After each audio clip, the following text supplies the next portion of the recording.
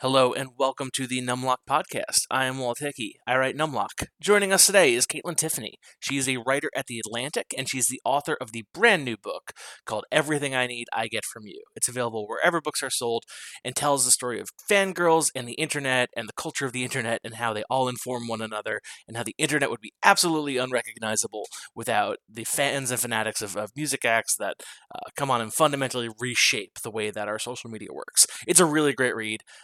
You should definitely check it out. Again, available wherever books are sold. I hope you enjoy it. It's a really great interview. Thanks for listening.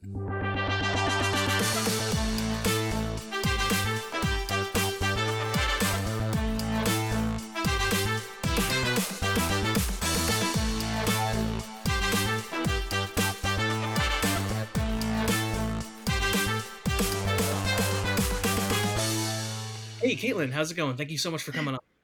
I'm great. Thank you for having me. So, you are the author of the brand new book, Everything I Need, I Get From You.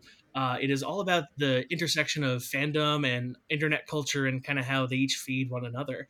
I guess, what got you interested in this topic? Yeah. So I was part of fandom myself, which is very obvious in the book, and well, not a secret. But I spent a lot of time on Tumblr when I was like 19 and 20 and 21, and then I moved to New York to start working in journalism, and I started working at a tech website that was just kind of getting into internet culture coverage. So it was sort of like the only thing I felt like I could contribute. I didn't know anything about tech. And as soon as they were talking about expanding their cultural coverage, I was like, well, I can do Tumblr. That's tech, right? It's the internet.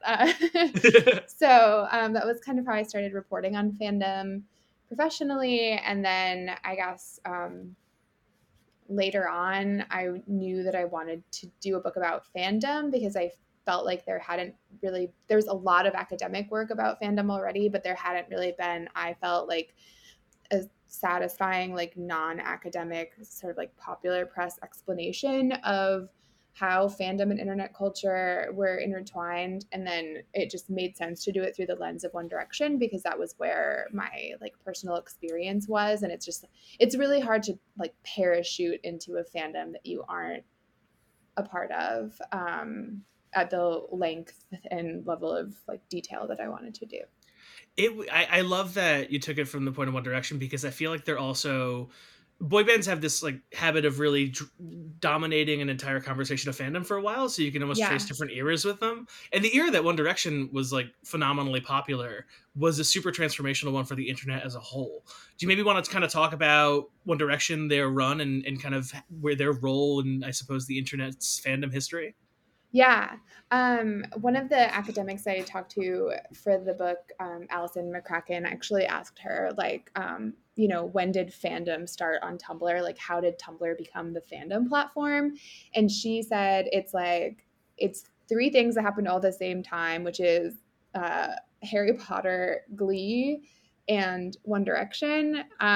Those like three fandoms were huge in the early days of Tumblr, and I think really like Glee and One Direction in particular, I think really solidified the culture of like the visual culture of fandom, the tradition of making really elaborate GIF sets, and also of shipping. Shipping was huge. For anybody who doesn't know what that is, it's like fan fiction, imaginative relationship pairings between characters. So that I want to was get into that a little bit later too, because that's a huge part of this. But yeah, go on. yeah, Sorry. totally. So that was huge with Glee fandom, and it was also big with One Direction fandom.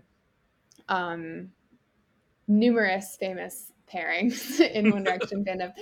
And then with Twitter, I think like One Direction just kind of coincidentally came along at the same moment when teenagers and, younger than teenagers were joining Twitter.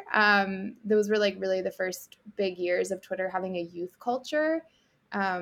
So I think it was kind of the combination of those two things. And then also sort of like underlooked part of the One Direction history, I think, is how much the YouTube algorithm was driving people to One Direction. I heard that from like so many people that I interviewed who started out as, just watching like any whatever music video, pop music video, and getting recommended the One Direction videos. And then crucially, like with One Direction, there was just like so much content that it was really easy to fall down a rabbit hole, if you will, of like once you got done watching all their music videos with another pop star, you'd be like, oh well, that was fun, but there's nothing else to look at right now. I guess I'll have to wait. But One Direction was like constantly putting out behind the scenes stuff on YouTube in a way that was like on a much quicker pace, I think, than other pop stars were up to that point. And also, part of their allure was that they were like just like really rambunctious and like kind of irreverent to the idea of marketing.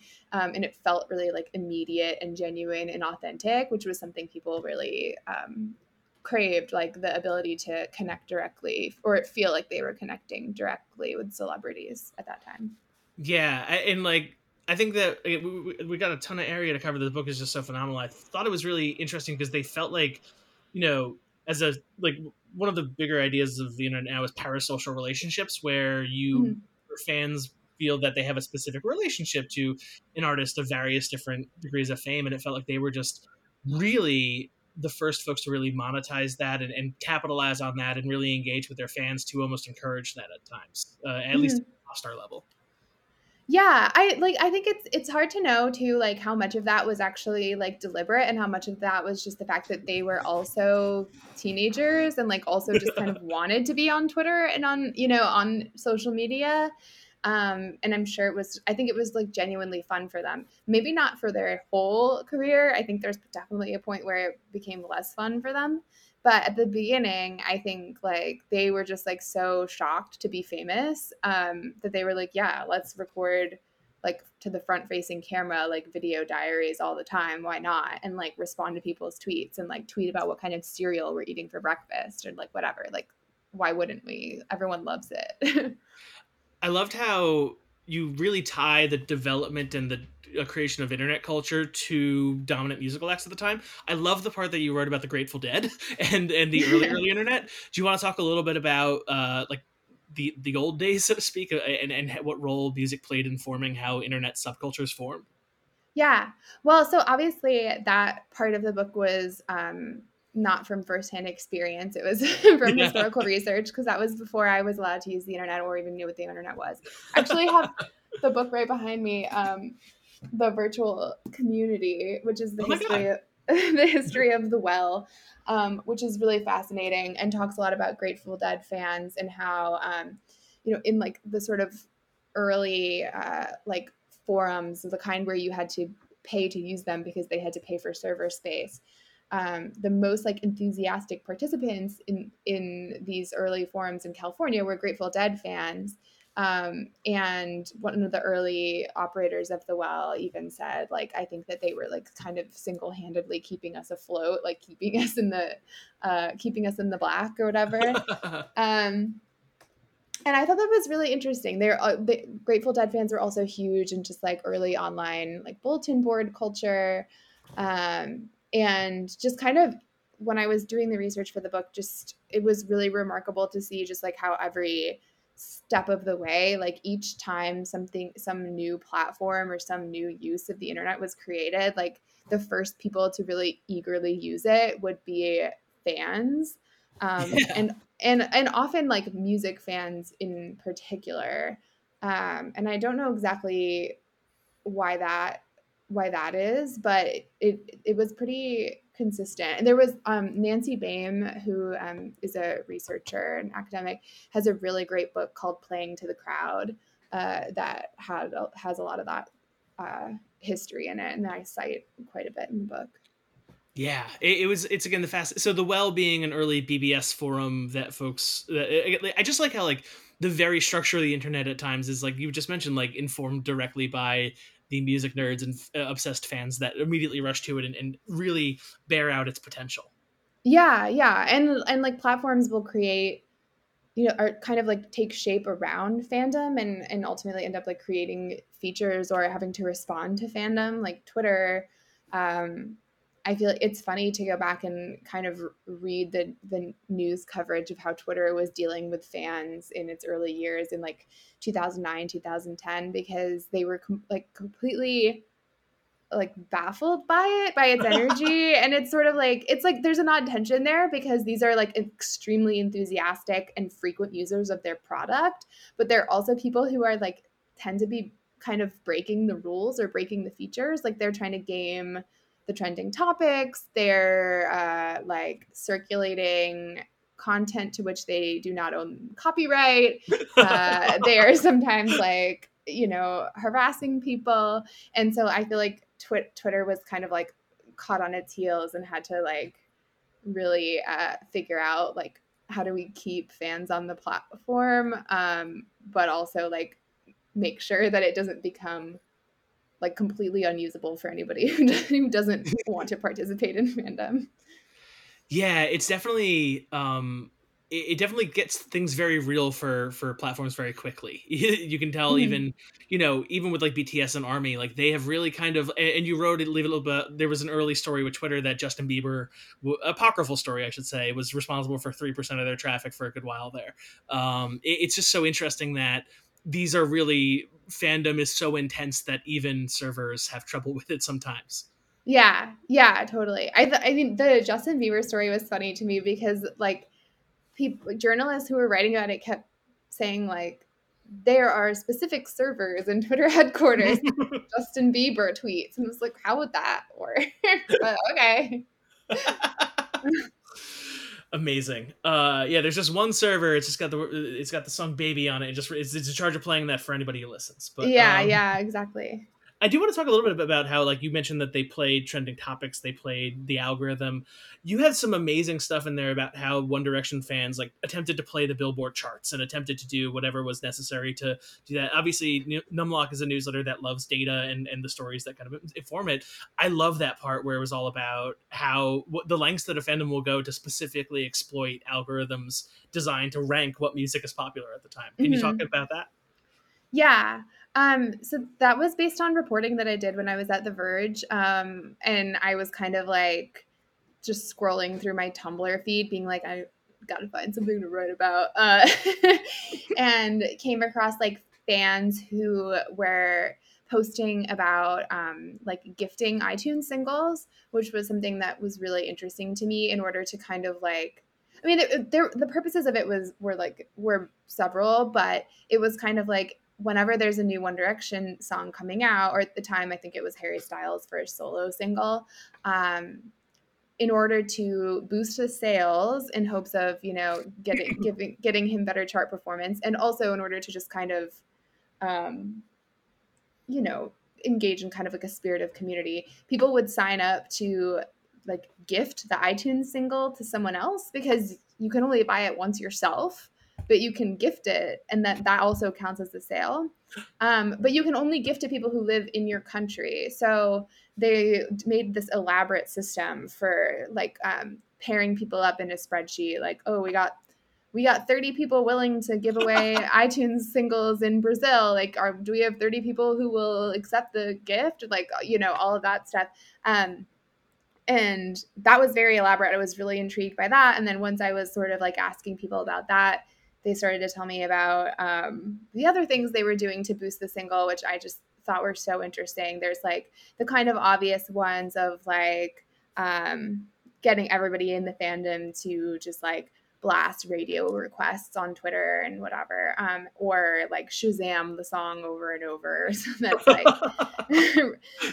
recommended in Shazam. And then the really interesting one was that in order to like boost the song's positioning on American Billboard charts, people who did not live in the US would like download VPNs and basically like fake their Spotify streams so that they would appear to be American Spotify streams. And I think a couple of other reporters asked like Spotify and Apple Music and other streaming platforms about their awareness of that kind of behavior, and they definitely did not give straight answers on like whether that would work, or like And the Billboard charts similarly were kind of vague about how they determine inauthentic activity. So I thought that was a fun story. I mean, obviously the number of fans who were participating was not high enough to really make a difference. And also just like the basic math of like how many times a person would even be able to stream the song in a day, like it just didn't add up to the point where you were gonna like really make a dent. But it was really just like funny and fun to see people trying, and I just thought it was really interesting that that became like kind of a ritual of like waiting for a single to come out, like preparing to put this giant machine in action. Actually, in the final like edits of the book, when it was read by a lawyer at FSG, she asked me to rephrase that section a little bit because it read too much like an instruction manual on like how to do those things. And I was like, I don't know if these things are illegal, but okay. Yes. So for those who are interested, the book is called The Anarchist Cookbook for Fans, and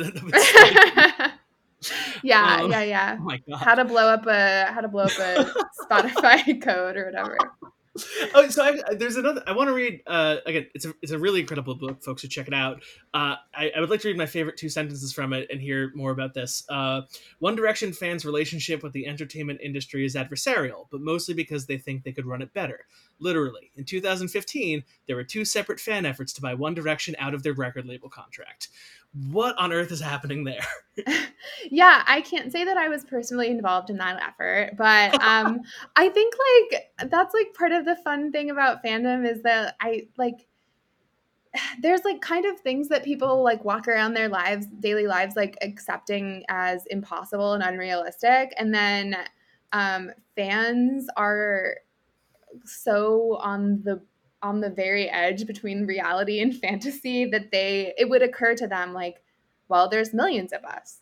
Logically, if each of us gave a few dollars, we would have many, many millions of dollars, and we could just like intercede in One Direction's career and like and I mean, I don't have any understanding of how their contract works, and I'm sure that these fans didn't either, but you can see how they got there. That's incredible. I love how also again, like you talk about like again some of the mechanics of fandom. You talk about how they grow fandom and how some of the platforms can encourage fandom. I also just really like how you really dive into some of, especially in the later book, the nature of obsession, and not like we talk about conspiracy theories and fandom a lot, but this in this specific case, there were a ton circling around this. It's not the first time. We're all familiar with like Paul is Dead of the Beatles and whatnot, but like why do you Yeah. think fandom lends itself so inextricably to conspiracy theories and things like that? I think part of it is that like if you are paying such close attention to something over such an extended period of time, like you're going to start to notice things that seem to be important or seem to be overlooked, that and like pull them out, especially like in internet fandom, like, and especially on Tumblr, there is sort of an incentive to be the one to notice something that other fans didn't notice yet. And I think we saw that a lot in the conspiracy theories around One Direction, which, like, just to clarify, sort of started with this theory that Harry Styles and Louis Tomlinson, 2 members of the band, were secretly gay and secretly in love and secretly being like forcibly closeted by their management. And I think when it started out, a lot of people were really into it, and it was like fun and totally harmless. And then later it took a little bit of a darker turn just because of kind of the extent that people went to defend it, which involved a lot of like misogynistic vitriol around the women that either one of them were dating at the time. And then sort of most darkly, when Louis Tomlinson became a father, there a lot of fans became convinced that at first that the baby was a doll, and then later that it was either a hired actor or the child of the stepfather of the woman who Tomlinson had been dating and who was his co-parent. So that obviously was over a line for some people. It didn't feel over a line for others, and I think like once you kind of cross that line, you can go down some interesting routes. But to return to the question of like why fandom lends itself to that, I think fandom is also kind of like in opposition to mainstream media a lot of the time. Mm. The Larry Stylinson community was very defensive about any kind of media attention, and with internet fandom in particular, and with One Direction even more so, there's just so much to look at and to wade through, and so much like evidence and proof that you can find. I mean, I think this is kind of something people bring up when they talk about all kinds of internet conspiracy theorizing, including like QAnon or whatever else. Not that I think that there are really a lot of powerful similarities between Larry Stylinson and QAnon, but like part of why people get involved in that is because it feels like anybody can participate, anybody can find something, anybody could like be the one to have an important discovery, and kind of like get clout within the community. So I think that's part of it, and yeah, I mean, like maybe fandom also does tend to attract people who are missing some other forms of affirmation or stimulation in their life, and they can dedicate a lot of time to thinking about that stuff. Yeah, I mean, even like the title of the book, "Everything I Need from Get From You," is a fairly direct articulation of that. I also want to talk a little bit about like getting to the more innocuous side of some of that. The fan fiction component just really can't be ignored, and fan fiction obviously has a fairly long history, particularly obviously about fictional characters. Mm-hmm. But it seems unique that, particularly with One Direction, like this was a situation in which people and fans were writing fan fiction about actual human beings Mm-hmm. to an extent that also now exists in other fandoms, but this felt like a kind of significant change in what fan fiction had been. Can you expand a little bit on that? Yeah, so real person fan fiction or RPF, I think has always been a part of fandom, but it was a much more secretive part of fandom for a long time. There was a pretty powerful taboo against it, I would say, because a lot of fans were like sort of rightfully concerned that, you know, outside eyes looking in on fandom are going to judge whatever they're doing as like unhealthy and pathological, and that writing about real people would attract a lot of negative attention. So there was real person fan fiction, notably in the Beatles fandom, but a lot of that was disseminated only like via letters. And then later, real person fan fiction would have been disseminated mostly in like private email listservs. It was like pretty uncommon for it to just be published for broad consumption, especially in the early aughts, because platforms like fanfiction.net and then later LiveJournal put a lot of like content moderation guidelines and limitations on that kind of writing, and prohibited some of it. So part of the reason that like One Direction was a turning point for real person fic was just that Tumblr was a turning point for real person fic. That was where a lot of fans went when they left other fan fiction writing platforms because of the limitations, and they all kind of arrived on Tumblr, and that's another reason why it became the fandom platform. But I think that's another reason why the Larry Stylinson story is kind of sad, because people who were writing about Larry Stylinson in their fiction, I think a lot of them kind of felt like you guys have ruined this by turning it into a conspiracy theory that kind of like embarrasses the whole fandom and makes it look like what we're doing is the same thing as what you're doing. Yeah, and it is also gone somewhat mainstream as in as much as fan fiction can be mainstream, but it's just like even Dream SMP, I believe. Again, that's a little bit out of my expertise, but that's a fairly large, like it's about real people. And if you looked at the AO3 fan works from last year, it was like you do see BTS show up on that, and those are real Yeah. actual human beings. And so I don't know, Yeah. it does seem like it's gone rather mainstream, even if it was fairly taboo at one point. Yeah, totally. I for a while was following a lot of like shipping blogs for like women from the U.S. women's national team soccer players, Mm. and I feel like that was like really interesting to see. I thought I was like I didn't realize that people did RPF like slash fic about sports stars. Wow. So I guess just kind of backing out a little bit, what's something that you really learned about fandom that you didn't know going into reporting out the book?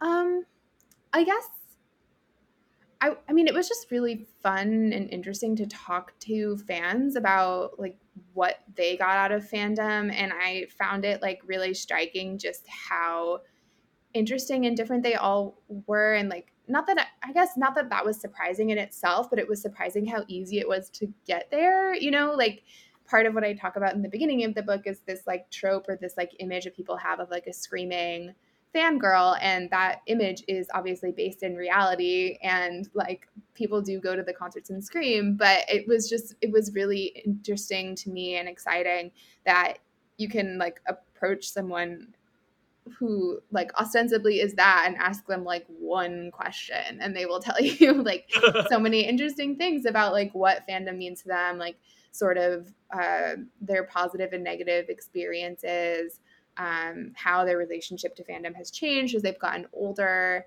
and all of that was super interesting. And I like that part was really fun to hear about girls who like me cared about this thing like a lot 8-9 years ago, but like still are thinking through their relationship to it now as adults. That's what would you say your relationship is to it now? I mean, it's definitely like different than it was when I was on Tumblr all the time, and One Direction doesn't exist anymore, so it's different for that reason too. But I still get really excited about whatever Harry Styles is doing, or whatever Niall Horan is doing. He's actually my favorite member of One Direction. And that's like a way of kind of like breaking up monotony of being an adult, or I guess just like a way of thinking about how my own identity has changed. I mean, I was working on the book during the pandemic, so I did a lot of just like sitting in my apartment, kind of like reliving being 19 and being on the internet all the time, looking at One Direction stuff. And that definitely got a little weird at times, but it was also really fun. That's amazing. The book is really fun. I enjoyed every word of it. It's called Everything I Need I Get From You. Kaitlyn, where can folks find you, and where can folks find the book? I'm on Twitter at KAIT_Tiffany, or I'm also on The Atlantic, under my author page.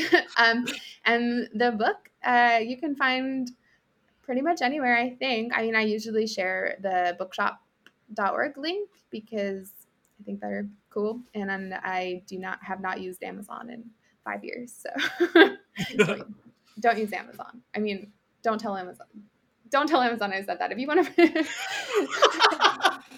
yeah, or if you want, maybe access it through a VPN and then just stream it constantly to get it up the charts. Yeah, exactly. That'd be great. Well, hey, thanks so much for coming on. Thank you so much for having me. This was fun. Thanks again for listening. The book is Everything I Need I Get From You. You can find it wherever books are sold. Thanks so much to Kaitlyn for coming on. Thank you for listening. Thank you to JT Fails for the use of our theme song. If you enjoy this, leave a rating, and thanks.